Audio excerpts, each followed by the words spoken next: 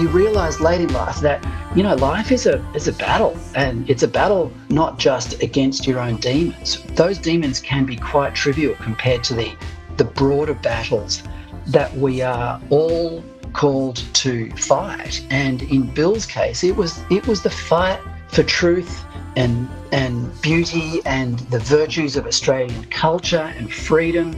And he saw all those things coming, and he just thought, well, who wants to face that with a hangover? I mean, who's got time to get shit-faced when you've got this calling in life to be a commentator when Western civilization itself is under threat? Welcome to the New Flesh Podcast, the podcast you deserve. My name is Ricky Orpike, and joining me is the graphically challenged Jonathan Astro. How are you? You don't know that? I could be really good. That's true. do you have cartooning skills? No, I can only draw like buff Superman and buff dudes. That's pretty much all I drew when I was young. Just big, muscly men. So that's all I can do. I'm not as skilled as the man whose biographer we're speaking to today. That's right. So we are speaking to Fred Pawle, who wrote the book about the great Bill Leak. Who would you say his cartoon is arguably the most famous cartoon? I think it is. Yeah. I'm sure we'll get into that. Absolutely. Let's do it. Fred Pawle is a journalist and producer and now a published author. He was communications director at the Menzies Research Centre from 2017 to 2020. He has worked for GQ Australia and has contributed to The Australian, The Spectator, Sky News Australia, and one of our favourites, Spiked. He was also a friend and colleague of cartoonist Bill Leak and has written the book about his life called Die Laughing, the Biography of Bill Leak. Fred, welcome to the New Flesh. Oh, thanks very much for having me. We're so glad to have you on the show to talk about Bill Leak and the book. Is it fair to say that this book has been shunned by our national broadcaster, the ABC? That's a very fair thing to say, and entirely accurate. Unfortunately, when the book came out, I sent 6 copies of the book to the ABC and just never heard back. I mean, I'm not saying that, that I have a natural right to appear on the ABC just because I wrote a biography of a friend of mine. But Bill, in many ways, was the absolute quintessential Australian. And last time I looked, the A in ABC stood for Australia. And for them to ignore this book, whether it was written by me or anyone else, is extremely suspicious. That, none of them have explained to me or got back to me about why they chose not to discuss the book or promote it or any way. I have my suspicions about why, but I find it incredibly disappointing and but not entirely surprising, because that's what the ABC is like these days. Bill was, in the later years of his life, as a lot of your listeners would probably know, but we should discuss. He went from being a lefty to being quite conservative. Those labels are beyond meaningless these days. Bill's values never changed in his life. He was born a kind of classical liberal, and as when he was growing up, that meant you were a lefty, because the conservatives were stuffy and didn't want you to have fun and, didn't want you to experiment in life. And then towards the mid-2000s, when Bill was, a bit older in life and probably a bit more sensible, and those sort of things didn't appeal to him anymore, he suddenly discovered that the censorious people were his friends, especially at the ABC, the people who did want to dictate how other people should live their lives, and the people who were defending freedom were conservatives. So Bill just started hanging out with people who defended freedom because it was precious to him, and he lived his life. It's frustrating, Fred, because just before we dive into the book and Bill himself and everything, just on the ABC, it's frustrating because there's a lot of frivolous content on the ABC. I think Annabelle Crabb's got about 10 shows, and but seriously, in the interest, isn't it in their interest to explore this remarkable and or if you like, controversial figure they could have even leaned into the controversy if they wanted. They could have easily made a few calls and leant into the controversy, and we would have that documentary that really should have happened after he died. Yeah. That's exactly right. And when you look at it a little bit deeper, you realise that what they're actually afraid of is debate, is opposing opinions. And without putting too fine a point on it, I think I've been shunned by the ABC because they know that I would smash them out of the park. If they have reservations about what Bill stood for late in life, then and express them in my company, I would make sure that they would look entirely foolish for having those reservations, because Bill was a good bloke. He lived his life honestly and openly. He was intelligent. He was creative. He was compassionate. He had enormous virtues. And for them to disregard him and, by extension, be skeptical about what sort of man he was. I mean, that's what I'm reading into it. If they're not prepared to discuss Bill's life, then it's because they have serious reservations about what sort of man he became. Then bring it on. Bring it on. I'd love to discuss that with them, and I can guarantee that they would probably look quite foolish as a result. Well, Fred, before we get into the meat and bones of the book and Fred, maybe for our listeners who might not be that familiar with Bill Leak, it might be important to outline why the ABC, because there is some controversy around a particular cartoon that Bill wrote, a number of years before his death. That maybe you could explain that to our audience.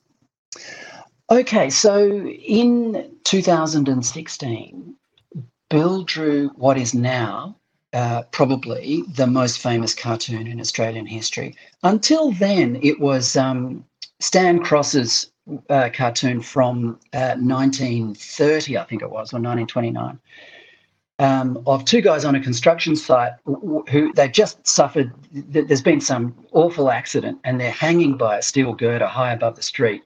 And one guy's holding onto the girder, and the other guy's holding onto the other bloke's pants, and they've come down. And the bloke beneath, who's hanging onto the pants, is looking up and laughing his head off. And his mate says, "For God's sake, stop laughing. This is serious." And that very much encapsulated Australian humour and attitude to life. We were at that time, and from a long time afterwards, kind of resigned to the vicissitudes of life and cruelness of fate and so on.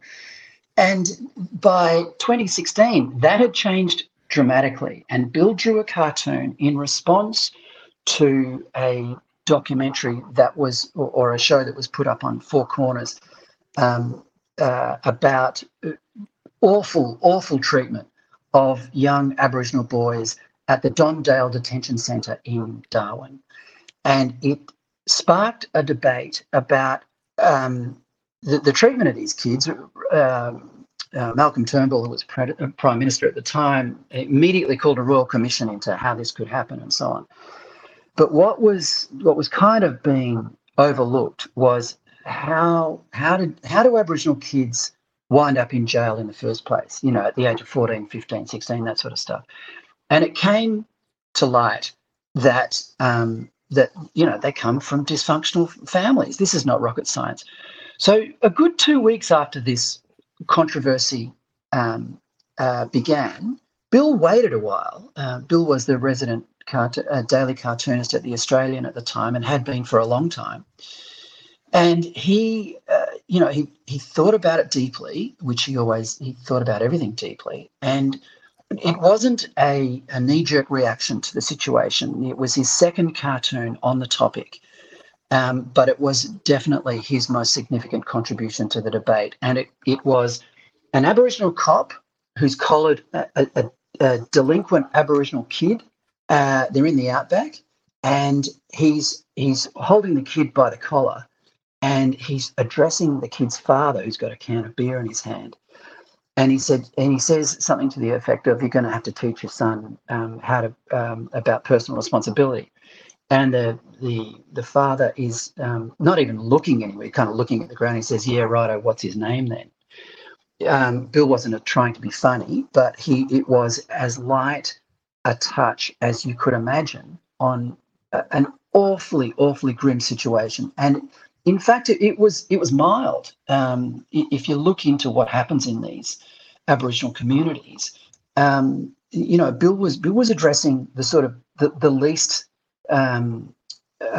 despairing aspect of it. It was, parental lack of responsibility. I mean, he could have been addressing, child rape, which is common. Anyway, so that it then transpired that, within hours of this cartoon being published in The Australian, the usual suspects were up in arms saying it was racist. Now, it clearly wasn't, because Bill was also depicting a responsible Aboriginal police officer. So he was saying that, some Aboriginal fathers are incapable of being responsible, and some are capable. But the focus of what was really disturbing was that amidst all the controversy over this cartoon, what was actually forgotten was the welfare of the poor kid, and that's what Bill was trying to address. Well, we've seen some prominent Aboriginal leaders and speakers come out in support of that. One being Anthony Dillon, who I saw he did a YouTube response to it. So it seems once again that it's inner city elites that are up in arms, and not the community that Bill is trying to kind of shed a light on and trying to come up with solutions. Is that fair to say? Oh, absolutely. Yeah. I mean, the opposition to this came from deep within the inner city. It didn't come from Aboriginal communities. These are all cookie cutter reactionaries to people, to commentary that they simply disagree with. And when they disagree with it, they don't provoke a debate. They just yell racist. That's just their standard strategy. And what was the fallout for Bill there? Was he let go from the paper? Well, the paper, to its credit, supported him all the way. I mean, News Corp is very good at looking after its staff in these situations, because News Corp at the time was a staunch defender of freedom of speech, and so the editor-in-chief at the time was Paul Whitaker, and his defence of Bill was unquestionable. I mean, he was, News Corp was very good at looking after Bill in this particular time. But I should point out though that this disturbed Bill enormously, and one of the reasons I wrote the book was that I wanted to capture Bill's life and comprehensively explain that Bill was, like, it's hard for me to put it into words sometimes, because I adored the bloke. I still miss him, but it's I couldn't imagine anyone less racist than Bill Leak. To be racist was entirely anathema to everything he lived for. One of the things that emerged from the book, or from my research about his life, was that he was incredibly consistent throughout his life about his values, and one of his most heartfelt values was egalitarianism. That's why he loved Australia so much. And for him to be broadly criticised as being racist, was deeply, deeply disturbing to him. And for an apparatus of the state, which was the Human Rights Commission, to actually pursue him on a charge of racism, just absolutely, it made him despair very deeply. And I'm convinced, it's difficult to prove this, but I'm convinced that it contributed to the heart condition that killed him. He died of a heart attack, soon after all this transpired. So, it's in some ways, all this controversy, which was enthusiastically pursued by a bunch of apparatchiks from the federal government and the ABC and various other usual suspects, contributed to the death of a great Australian. Well, I think that is a wonderful teaser. So let's flash back in time to the beginning of our story.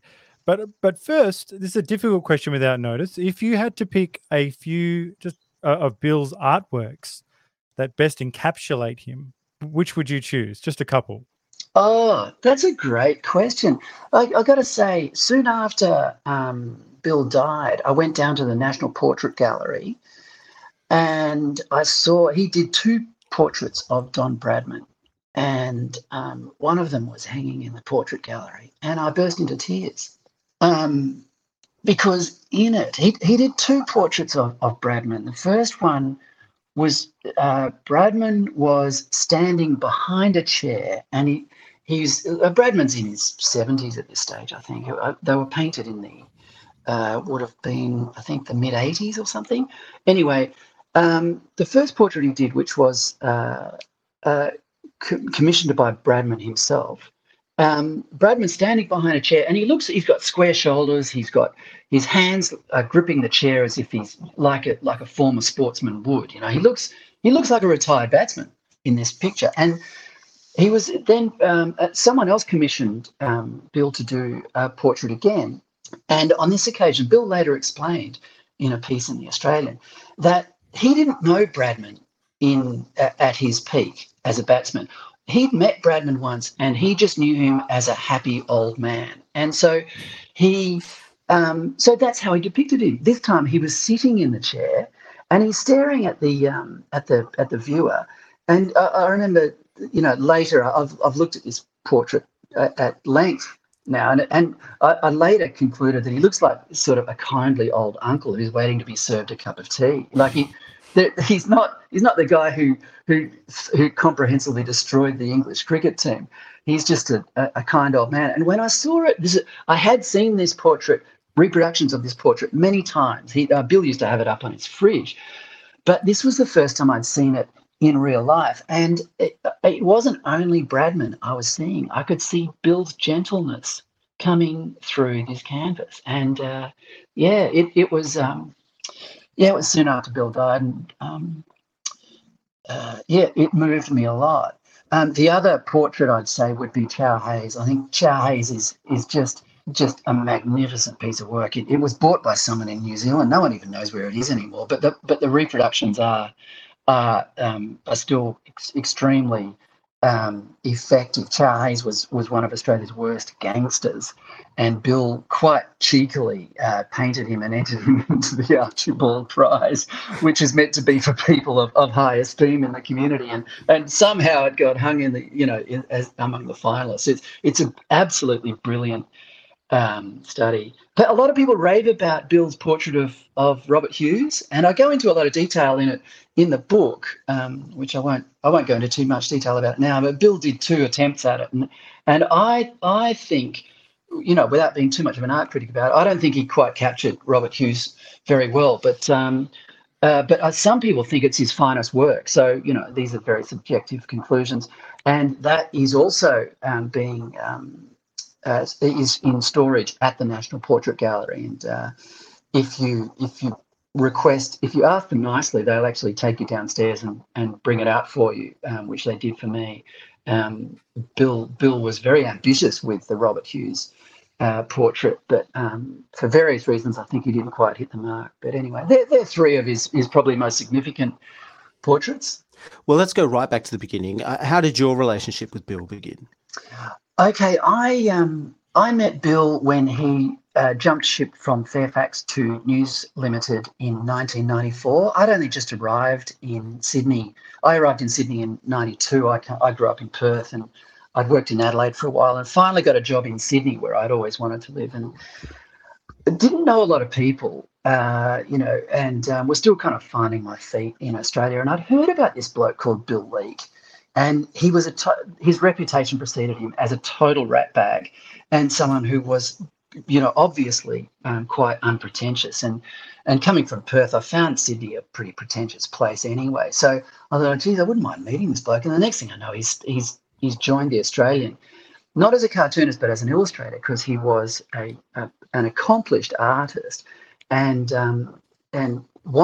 had wanted to become a cartoonist and joined the Australian on the promise that he would eventually get the gig as the daily cartoonist. Anyway, I'd heard all about him, and we had friends in common. So, I was just a lowly sub-editor at the Australian, like pretty much a nobody, to be honest.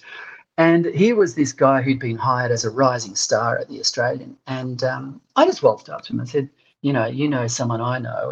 And he goes, oh, yeah, he's a bloody good bloke. And we shook hands, and we just became friends straight away. And this is not an unusual unusual occurrence. Bill made friends very, very easily. And he had one of his gifts I kind of wanted to bring out in the book was he had a gift for friendship. He actually knew how to be a good mate. So when his friends were down, he was the first to sort of lend them a helping hand. He was always lending his friends money, and friends going into rehab, he'd be the first one to, because a lot of his friends did. He'd be the first one there to visit them, and he was just a damn good mate. He really knew how to look after his friends. So yeah, we became friends. I was lucky. I consider myself very lucky though, because I'm I think 6 or 7 years old, younger than Bill, and at the time and still am, I was a really keen surfer.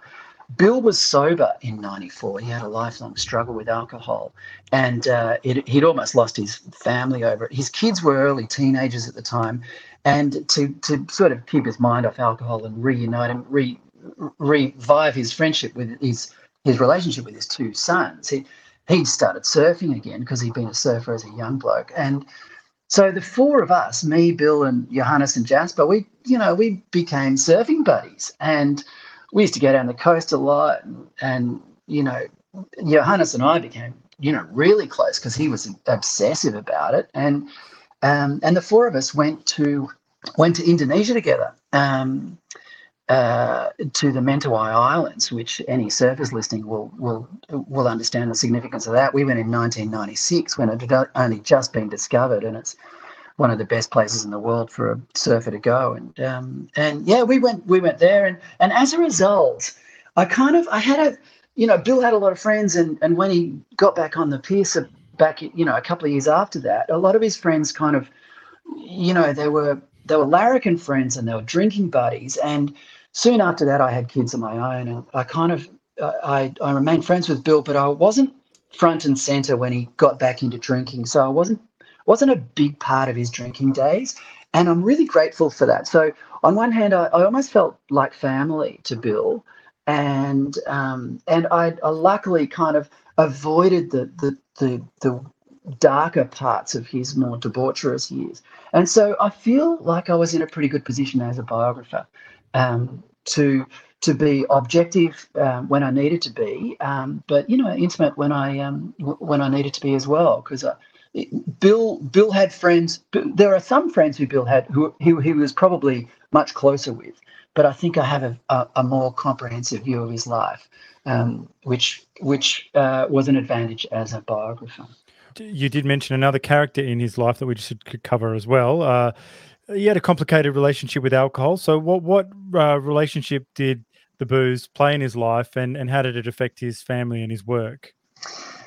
Bill was a larrikin and a tough guy. He loved sort of aggressive behaviour and being a knockabout bloke, and part of the attraction to alcohol was that he thought alcohol couldn't kill him. It was a measure of his kind of his toughness and his resilience that he could drink anyone under the table kind of thing. A very Australian machismo kind of attitude. I lived in the same block of apartments as Bill at one stage. This would have been around the year 2000 when he was really, giving it a hard nudge. And he used to come down most afternoons and have a couple of beers, and then he'd go on his way into whatever nocturnal adventures would ensue. And I was with my wife at the time and two little kids, and he'd pop in for a beer, and anyway, one day he turned up, and he was he was grey and he was kind of sniffly, and he was slouching and he looked just awful. And I said, "Oh, mate, what's up?" And he goes, "Oh, mate, I got the flu." And I'm thinking, yeah, it's more than the flu, you know. And but you know, any other person would have just consigned themselves to bed. And I said, "Oh, you know, well, so you won't be having a beer then?" Because that's what he did most days. And he looked at me kind of sternly with a sardonic look in his eye. And he said, "Mate, I said I was sick. I didn't say I was dead." So yeah, off to the fridge I went. You know, humbly offered him a beer, and yeah, but you know, Bill, at times he did say he had an addictive personality, which is the sort of card that people throw down when their lives have been ruined by various proclivities. But later in life, Bill would often say to me how annoying he found that that assertion that you know, some people would say, you know, "Oh, my life's been ruined because I've got an addictive personality." He didn't give it much credence. And in the end, it's interesting that you ask about it, because in the end, he just naturally gave up. I mean, his second wife, Gum, who was the third major woman in his life, she claims partial responsibility for him getting off the booze, and I think I have no reason to, you know, to doubt that she was a very wholesome influence in his life. But he reached a point where he realised that there was just so much more to life than being a larrikin and being you know, a drinker, for that matter. You know, he realized late in life, but you know, it's never too late to realize these things, that you know, life is a battle, and it's a battle not just against your own demons. Those demons can be quite trivial compared to the broader battles that we are all called to fight. And in Bill's case, it was the fight for truth and beauty and the virtues of Australian culture and freedom.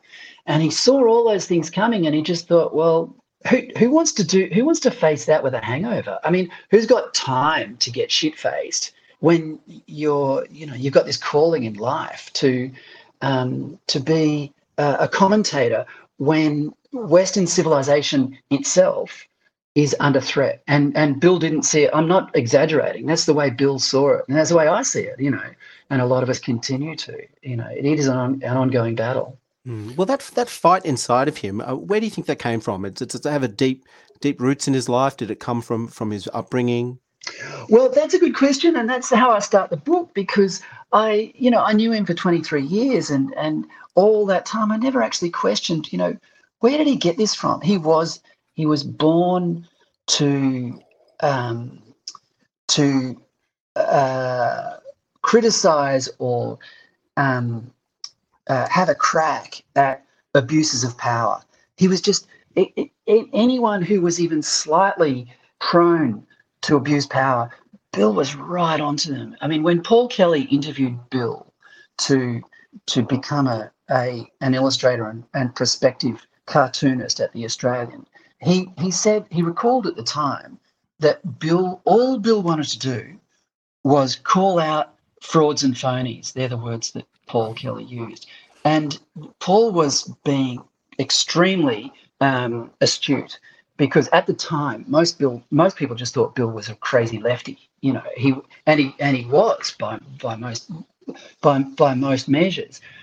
But Paul Kelly, in his wisdom, saw that Bill was just simply born to call out frauds and phonies. And so when I embarked on the book, the first person I went to was his sister Lynn, to talk about some things from their family that I thought might be relevant. And again, I won't go into too much detail about it, because it's probably better read as a passage in the book. But Bill's parents, their first child was a girl called Kathleen, who was diagnosed with, I think it was diphtheria or something, and the family was poor. And anyway, the child was 2 and died in the care of doctors and nurses at a hospital in Adelaide, and for the last sort of 2 weeks of her life was not allowed to be cuddled by her parents.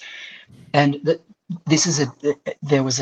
Bill told me this story, this anecdote, as over a couple of beers once, and it had in Bill's opinion, it had a profound effect on the family, because in Bill's case, it certainly, at least, it taught him to be deeply suspicious of people in authority, because they not only are they prone to abuse their authority, but they don't have your interests at heart. They didn't have Kathleen's interests at heart, as far as Bill was concerned. And so that's where it all began. And it was just imbued into Bill, because another aspect of the book that I wanted to that I wanted to capture was that Bill's life was almost emblematic of Australia right throughout the post-war years. And so he grew up, an absolute joker. His dad was a classic larrikin, and he by the time he returned to Australia from Germany as a young man in his sort of early 20s, he was just primed to become a cartoonist, because he was just the quintessential larrikin Australian joker, who also happened to be an exquisite draftsman and artist. So, he went on to redefine Australian cartooning, in my opinion, because he combined two great skills, humour and brilliant drawing skills, and caricatures. So, yeah, that's where it came from. And it again, Bill was astonishingly consistent throughout his life. His values never changed. There is a perception out there that Bill changed his politics, that he abandoned the traditional left, or I don't even know how to characterize that now. What we used to think of as the left, that he has abandoned that and became a deranged conservative. And the critics would cite his views on climate, Islam, Indigenous affairs, I suppose. So what's the real story here? I mean, you've already touched on it, but did Bill change at all? No, the left changed. And this happens all around Western civilization at the moment. There's lots of people. Bill's not the only one, but there's a lot of people who realised, starting probably about 20 years ago, that the new authority in society, the people who were abusing their authority, as Bill would have seen it, were the left. They had stopped being libertarian and laissez-faire and started becoming the new dictators. And so when Bill realised that's what had happened, where do you go from there? So, where do you go to find people who defend your right to make your own decisions and accept the consequences of those decisions? Where do you find them? And then suddenly, someone hands him a copy of John Stuart Mill and, Edmund Burke, and suddenly he's discovering that there's these organisations like the Centre for Independent Studies and the Institute of Public Affairs that are completely populated by people who have not only an instinctive defence of people's right to make their own decisions and live their own lives according to their own their own values, but an intellectual one as well. And so Bill found himself among his own kind, and the friendships he made during that time were probably more enduring than the friendships he made when he was a lefty, because, as we've already discussed, his left-leaning friends at the ABC pretty soon abandoned him. Well, the case is bolstered by another cancelled giant that introduces your book. Barry Humphries writes in the introduction. He delivers some knockout blows in an excellent introduction. He says, quote, "The new Puritanism in Australia, which endorses unfunny comedians who merely, quote, identify as funny, also condemns every form of creative art it doesn't understand."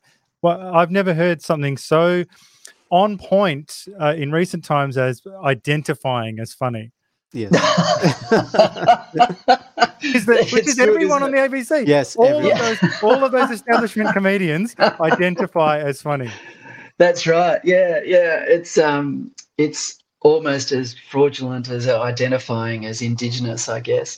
How do you prove that they're not funny? I guess that's also difficult, but I don't find them funny. And Barry is, Barry's the funniest, probably the funniest Australian who ever lived. One of the most extraordinary moments I ever witnessed was when Barry gate crashed the launch of Trigger Warning, which was Bill's last book, and this happened on the Wednesday night, 2 days before Bill died, and it was almost like the culmination of Bill's life, because Bill adored and revered Barry, and he was launching his book at the Centre of Independent Studies in Sydney, and it wasn't a well-kept secret.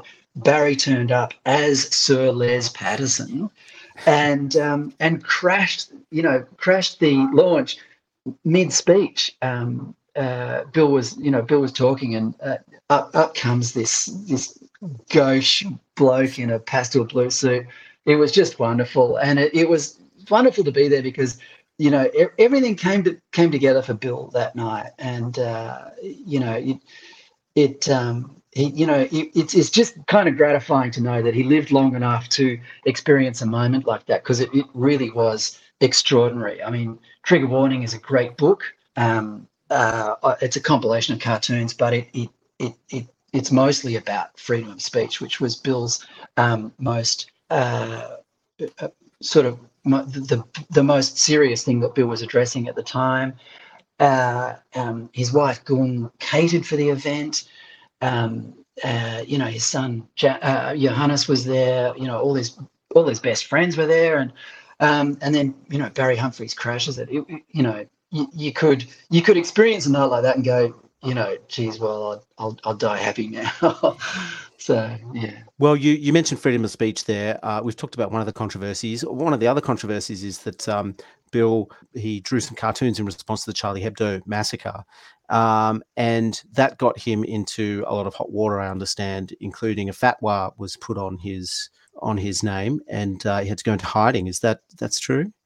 That's true. And just to sort of broaden the scope of that, I'd like to go into the fact, like how this problem with freedom of speech began, because it's quite extraordinary that the compromises over freedom of speech actually span the entire length of Bill's career. So in 1991, Bob Hawke as Prime Minister, introduced legislation to limit political advertising during election campaigns. And he didn't, I won't bore you with the details about how he tried to do it, but it was extraordinarily audacious, because he didn't stop for a second and think, wow, gee, that's a bit of a compromise on free speech. And it was challenged in the High Court, and the High Court found that there was implicit in the Constitution. This is in 1992 when the decision was finally handed down.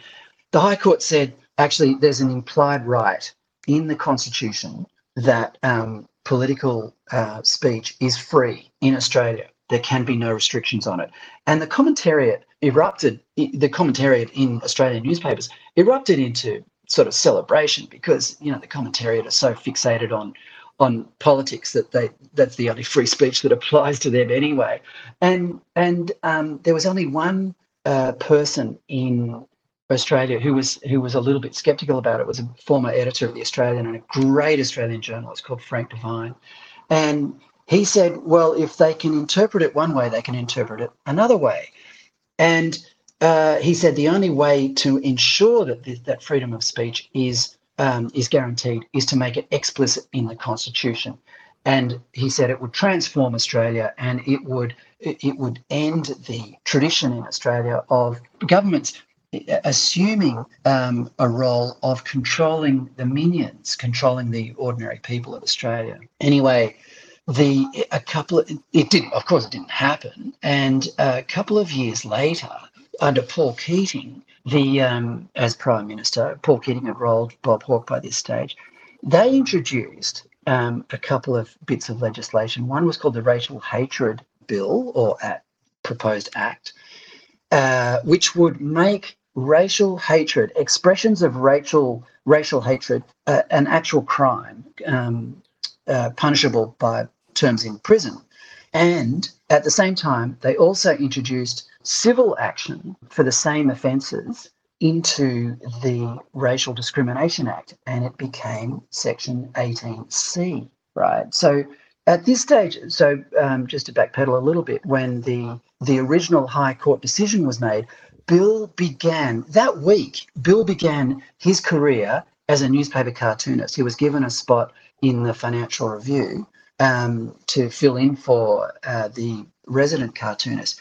And Bill addressed this issue in a very flippant way, because no one at the time thought, freedom of speech, who cares? It's, Australians will always have free speech. That was the kind of cultural assumption at the time. So a couple of years later, Bill's at the Australian when the Racial Discrimination Act, when Section 18C of the Racial Discrimination Act is introduced. And again, he treats it quite flippantly in his cartoons. But the key point here is that at the time when this legislation was being proposed, there was a Senate committee was formed to debate the virtues or otherwise of this proposed legislation. And the committee was warned by an expert witness that all commentary is in one way or another political. And the committee disagreed. So what they were saying was that if you're being racist, you can't possibly be political. That's essentially what they were saying. And so therefore this legislation did not, in their opinion, contravene this implied protection in the Constitution of political free speech. And on top of that, the committee also said that even if there were cases of free speech that were deemed racist, and they would be checked by the Human Rights Commission, which would oversee Section 18C, and if there were any vexatious or frivolous or insubstantial claims, the Human Rights Commission would just go, stop being stupid, and the case would not go any further.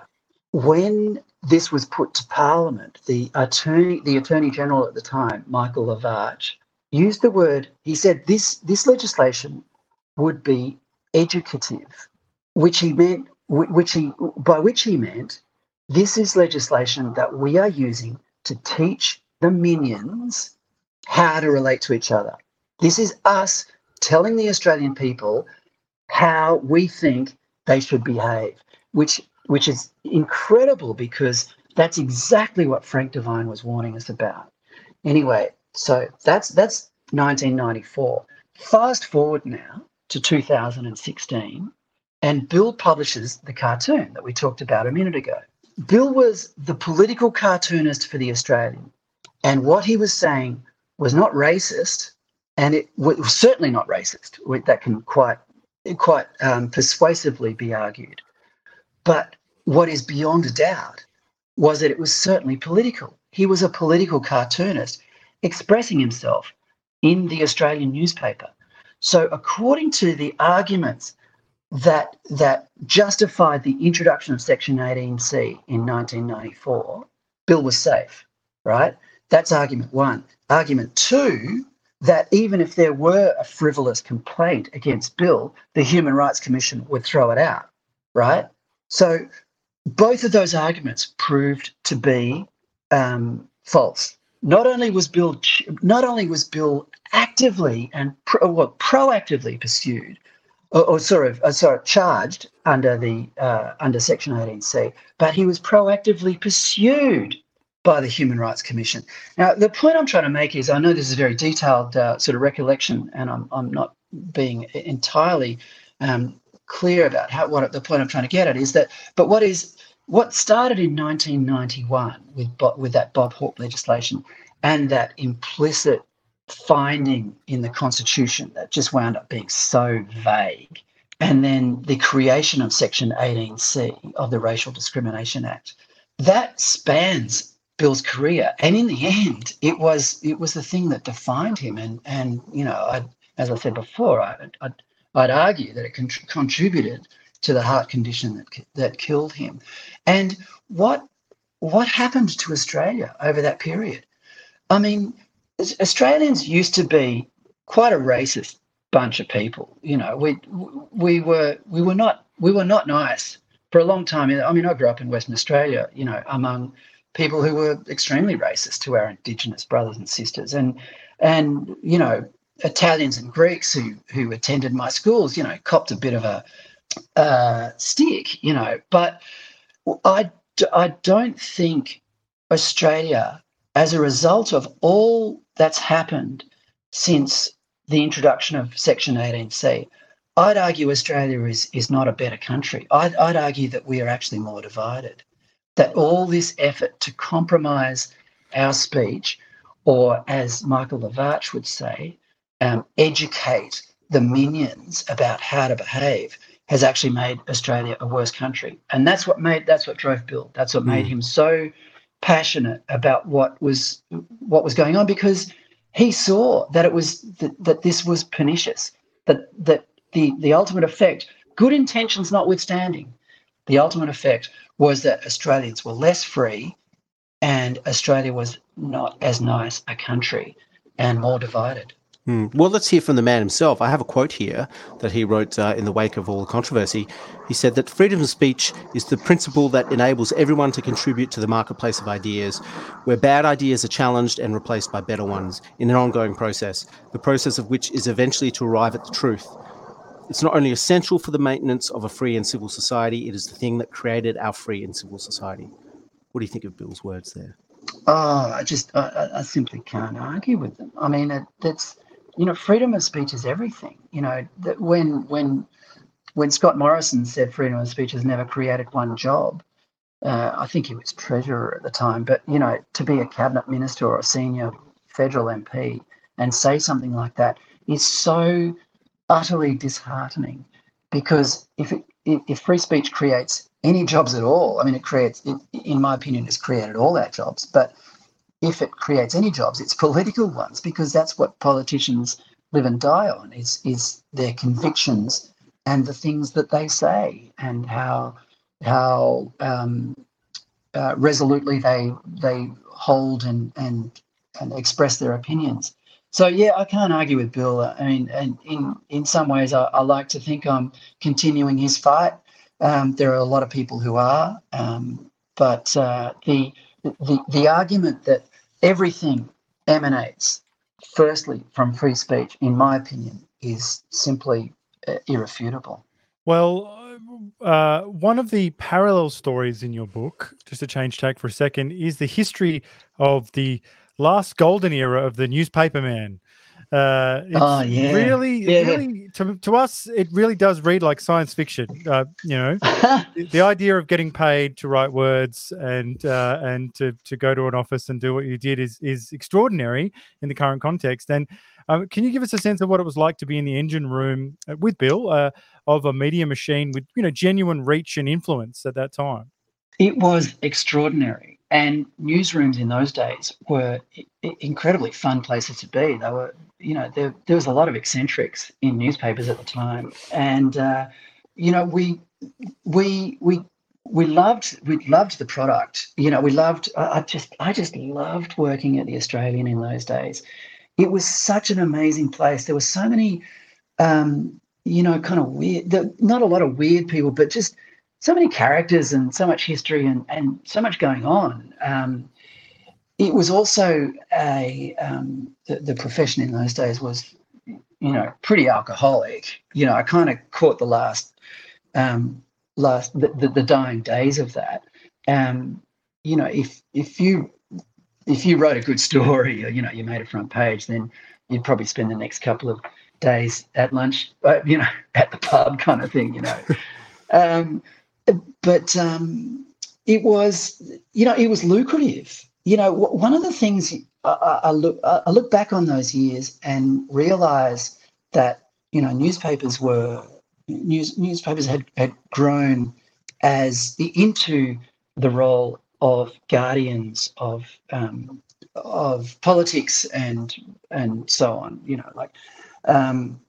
They they represented their readers really well.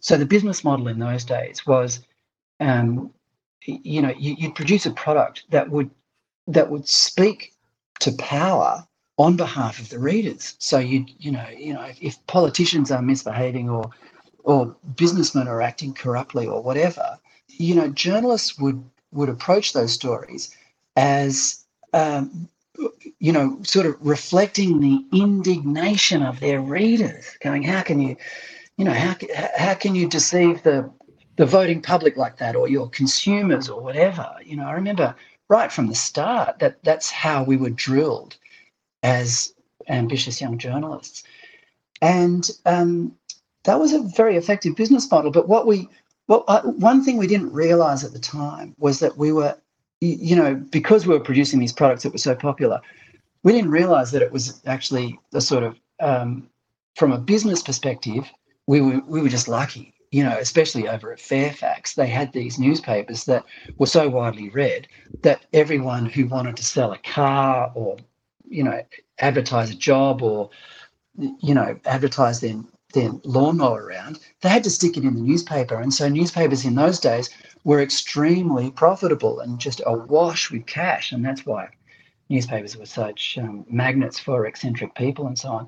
All that changed with the introduction of the internet. And sadly, not only did the business model die, but so did the journalistic model. It's quite alarming to see some of the great publications of the world, newspaper publications of the world, no longer, in my opinion, sticking up for their readers. Instead, they've just become mouthpieces for the new elite. The recent lockdowns and mandates for vaccines sort of brought this into sharp focus. So, the publications that would have 20 years ago questioned the need for lockdowns and the need for vaccine mandates were, over the past 2 years, just simply repeating the dictates of the new elite, and it's awfully disappointing because newspapers used to be so good at sticking up for the little guy. They just don't do it anymore. Well, if Bill was alive during the COVID period, I'm sure he would have drawn a few cartoons that would have raised a few eyebrows. But perhaps we could pivot back to art while we still have you here. What was Bill's relationship like with the Archibald Prize, and maybe you can outline what the Archibald is for our international listeners.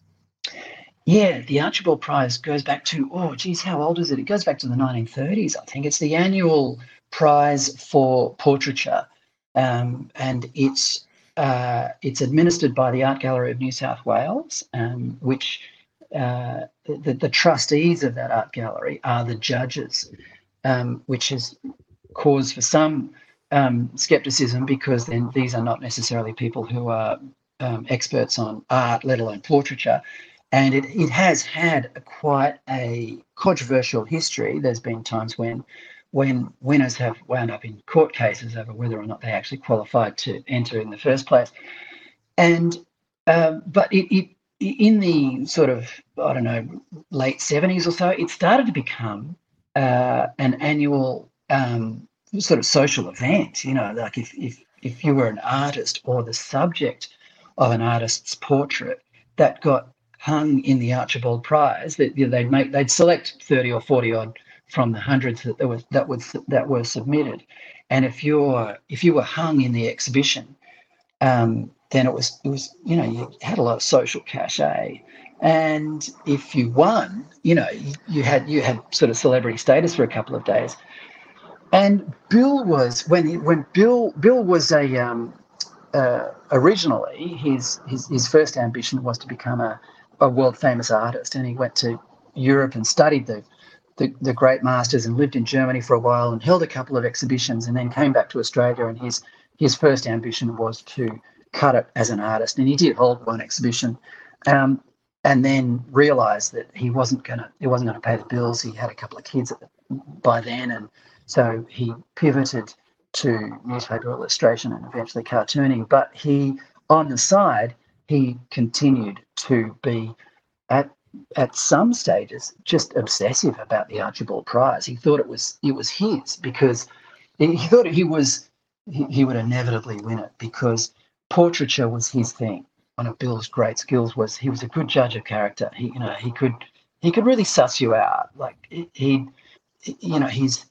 fascination with people was so intense that it just made him a far better portraitist than he ever was as a landscape artist. And he kind of gave up landscape as a young man anyway. He was very good at it, and some of his entries were excellent. And he won what is called the People's Prize. People would go to the exhibition and vote, and he won that a couple of times. And there's another prize called the Packing Room Prize, where the blokes who unpack the portraits at the gallery, they are given a vote as well. And Bill won that a couple of times too, but he never won the Archibald, and it actually disturbed him quite a lot at one stage. And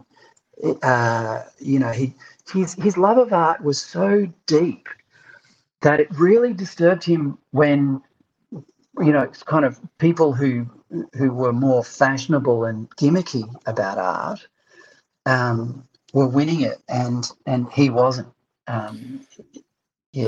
Fred, I went to the Archibalds a few years back, and I'm so surprised. Maybe it's changed over the years. Bill seems like such an iconoclast and a larrikin. This is a dreadful event. Like I looked at now it is. I looked at the pictures on the wall, the subjects and the artist, and it looked like an ABC green room or like a garden party at Lee Sales' house or something. Like it was just so I don't know. As the words you brought up earlier that from Bill, frauds and phonies. That's exactly who I felt it was being perpetrated, judged, and the whole thing. So I just don't know. Had Bill gone off this event totally by the end? Oh yeah, he gave up in when was it? It was probably around 2007, I think, perhaps. His last entry was of his dear friend Paul Lepettit, who was a film critic for the Sunday Telegraph newspaper, and he and Bill were very close friends. And Bill entered a portrait of Paul, and that was the last one he did. And I think he knew by then that he wasn't going to win it because Paul didn't have the sort of social. He didn't tick the right boxes to win the Archibald as a subject. And by then, Bill was not particularly obsessed with winning it anyway, because it was probably clear by then that the trustees would never give it to him. But that event seems to be representative of the shift in art and culture in general. Like it's become incredibly moral, predictable, completely activist driven. So if you like, that's what's so great about Bill's portraits is that they are some of them are dark and you can almost smell the nicotine on the canvas, yes. and they're weird and scary. Like his drawing of Graham Richardson is kind of it's dark and scary and weird and grotesque. There's a menace in the Richo. He's captured. Yeah, you're right. Bill had an interesting relationship with art. As a young bloke, he had this visceral dislike for art schools. Like he went to the Julian Ashton Art School, and that was useful to him because Julian Ashton Art School was not one of those trendy places that taught you the latest movement, art movement or art style or fashion or whatever. It just taught him really good drafting skills, which held him in good stead for the rest of his career as an artist and a cartoonist and illustrator. He didn't think artists were a lot of artists in the 20th century considered themselves to be kind of geniuses and were kind of chosen, had innate, unique, brilliant insights into the human condition. Bill didn't think artists were like that. He once told a group of students that when Rembrandt sat down to draw a portrait or paint a portrait, all he wanted to do was paint an excellent portrait. And whether that portrait would one day be considered a great piece of art would be decided later. It wasn't in Rembrandt's hands. If he was lucky, I'm kind of paraphrasing Bill's thought patterns here, but I think I've got it pretty right. If he was lucky, if Rembrandt was lucky, at that moment he would be a conduit to a higher truth and a higher beauty. And beauty and truth were things that you pursued all your life, and if you're lucky, you might one day get a glimpse at them. This contrasts enormously to what the Archibald Prize has become, and that is, people with political messages who you want to bang you over the head with, sort of woke messages that have nothing to do with, wider truths, but are very specific about, one particular person and their identity and blah, blah, blah, blah, blah.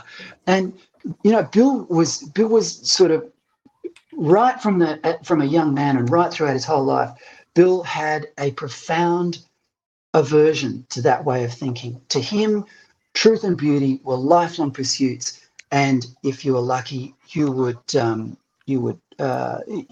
a glimpse of them. It's interesting. There's a conversation that I had with a guy called Chris Ashton, who's a Presbyterian minister, I think. He's a devout Christian, and he befriended Bill in the last couple of years of his life. And I spoke to Chris at one stage for the book, and he said that when he met Bill, they actually talked about religion.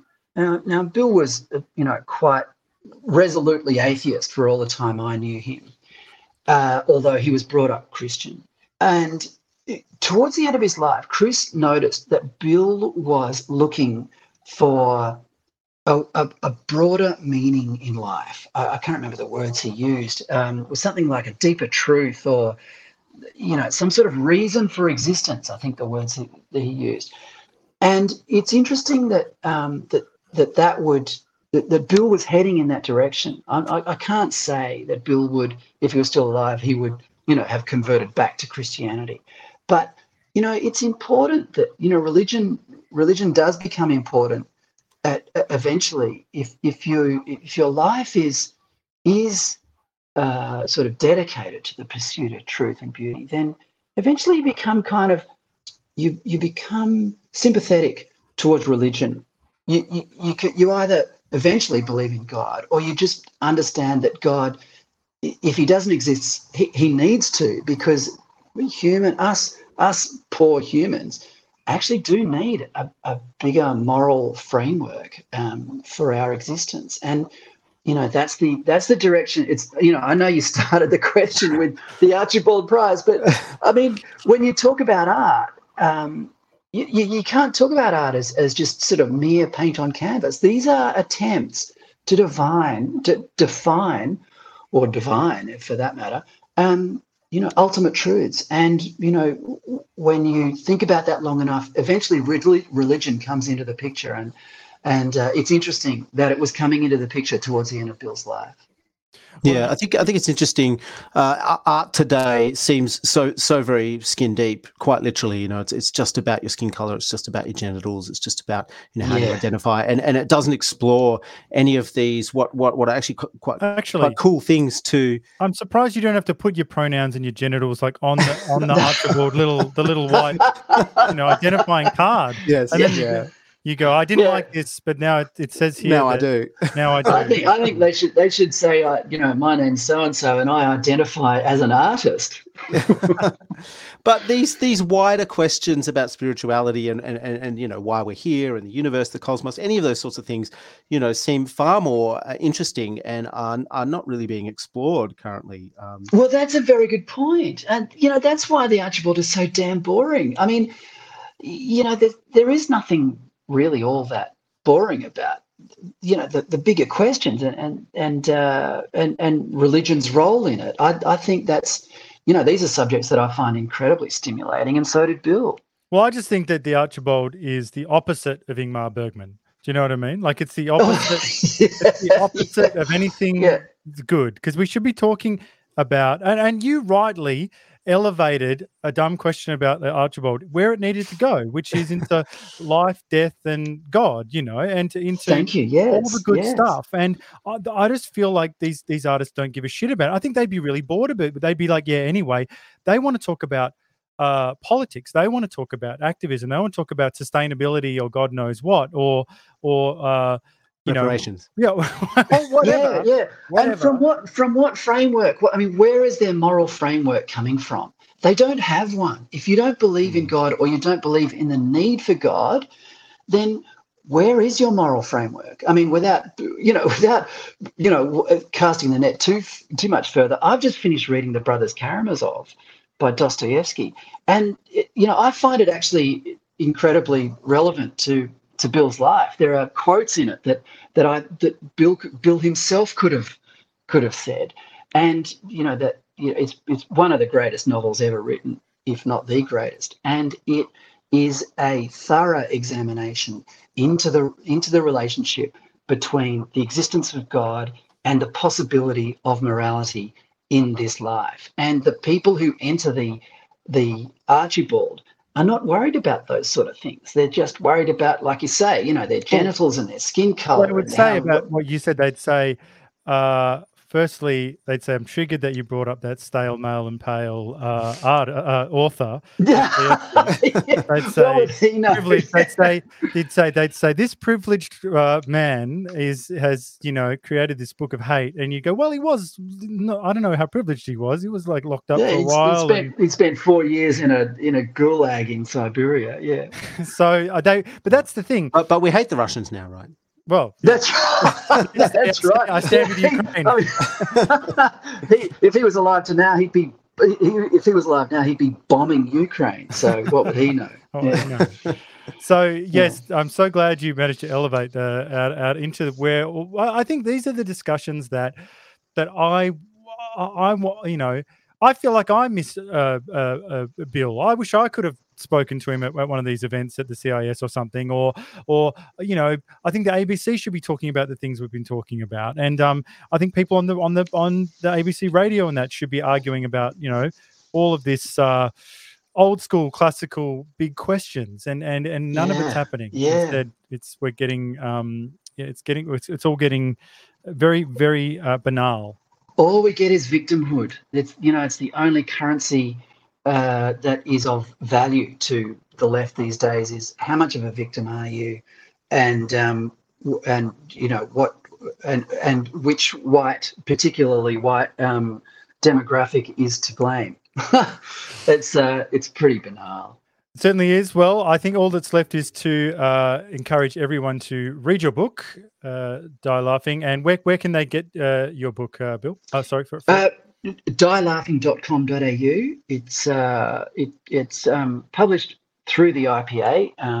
I hasten to add that the biggest publishers in Australia knocked this book back, and it was a freedom defending think tank, the Institute of Public Affairs, that stepped up and helped me publish it. dielaughing.com.au. And I'd love people to read it. I occasionally meet people who've actually read the book, and I'm always enormously grateful to anyone who firstly bought it but also read it. I know how hard it is to find the time to read books these days, but I do recommend it. I think it's a great encapsulation of Australian culture and history and a great Australian character. I just wanted to mention that there is a discount code for listeners of the New Flesh that they can use on the checkout page at the IPA. It is all caps New Flesh. So NEWFLESH. I had to read how to spell that for a second. I was like, who came up with this? Anyway, that's the discount code. So please go and check Excellent. it out. Yes, please go out and purchase it and read it. So our final question is, what are you reading right now? Oh, well, I just, as I said, I just finished Brothers Karamazov, which was I found almost life-changing. I can't recommend it highly enough. It's an absolutely extraordinary achievement. But I've since started The Bodies of Others by Naomi Wolf, who's was a lefty, but she's written a really almost frightening book about how COVID restrictions are in fact a war against humanity. She makes the point actually that for the first time in human history, we are on the verge of being ruled by machines. That artificial intelligence, in the shape of big tech, is going to govern our behaviour.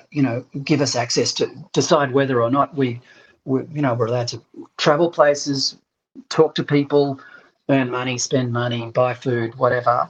And it's it's alarming. It's extremely alarming, and again, highly recommended. Well, that sounds awful. I want to read it right now. I think we should have this person on the show. So, yes, John, maybe we should reach out. I'll get on to that. I will get on to that, but you don't know this yet, Ricky, but I have actually engaged a Dostoevsky scholar to come and talk about Brothers Karamazov. So, fantastic! This is actually happening. Yeah. I need to get back to her today. And so unfortunately, that means, Ricky, you've got to get reading soon. Oh, mate, yeah, well, you better allow yourself a good 3 or 4 weeks to get through it. It's not easy, and it's a long book. But to keep rabbiting on about it, but it gets mentioned a lot these days. Like, everyone is talking about Brothers Karamazov. So, because, now that Western civilization is under such threat, Dostoevsky was predicting a lot of this. He was writing at the beginning of the age of materialism and the death of God, and was predicting the consequences of those things. And it's well worth reading. Yeah. Well, thanks again, Fred, for being so generous with your time today. It's a pleasure. Thanks, and thanks for having me on.